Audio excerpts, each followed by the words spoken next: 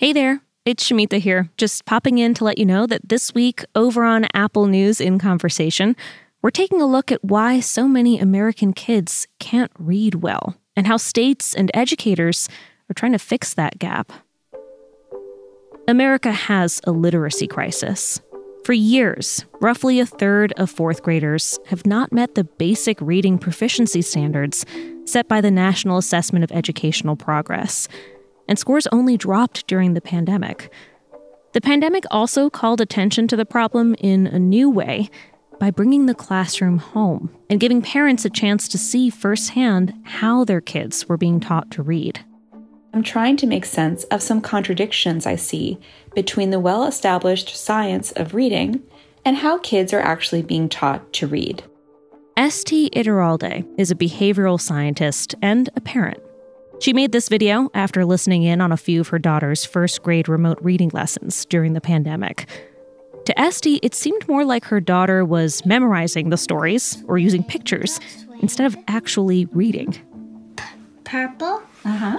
I paint the fence purple.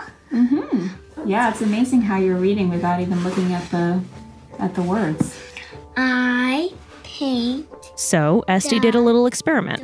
She took away the pictures and then showed her daughter just one word, purple. How are you? Okay. It's like she'd never seen the word before in her life. You can actually see the camera frame shaking because I'm so stunned. Esti learned that the strategies her daughter's school was teaching didn't align with what we know about how the brain learns to read.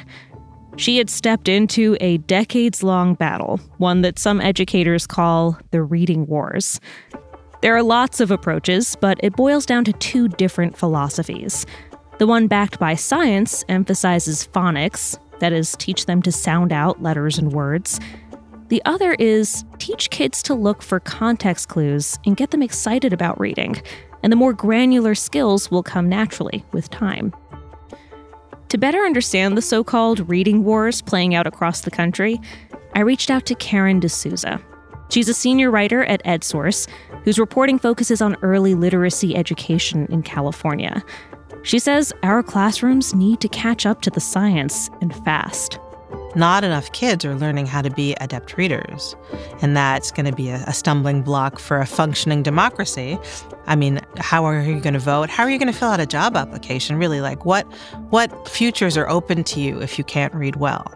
To hear my full conversation with Karen D'Souza, check out Apple News in Conversation in the podcast app.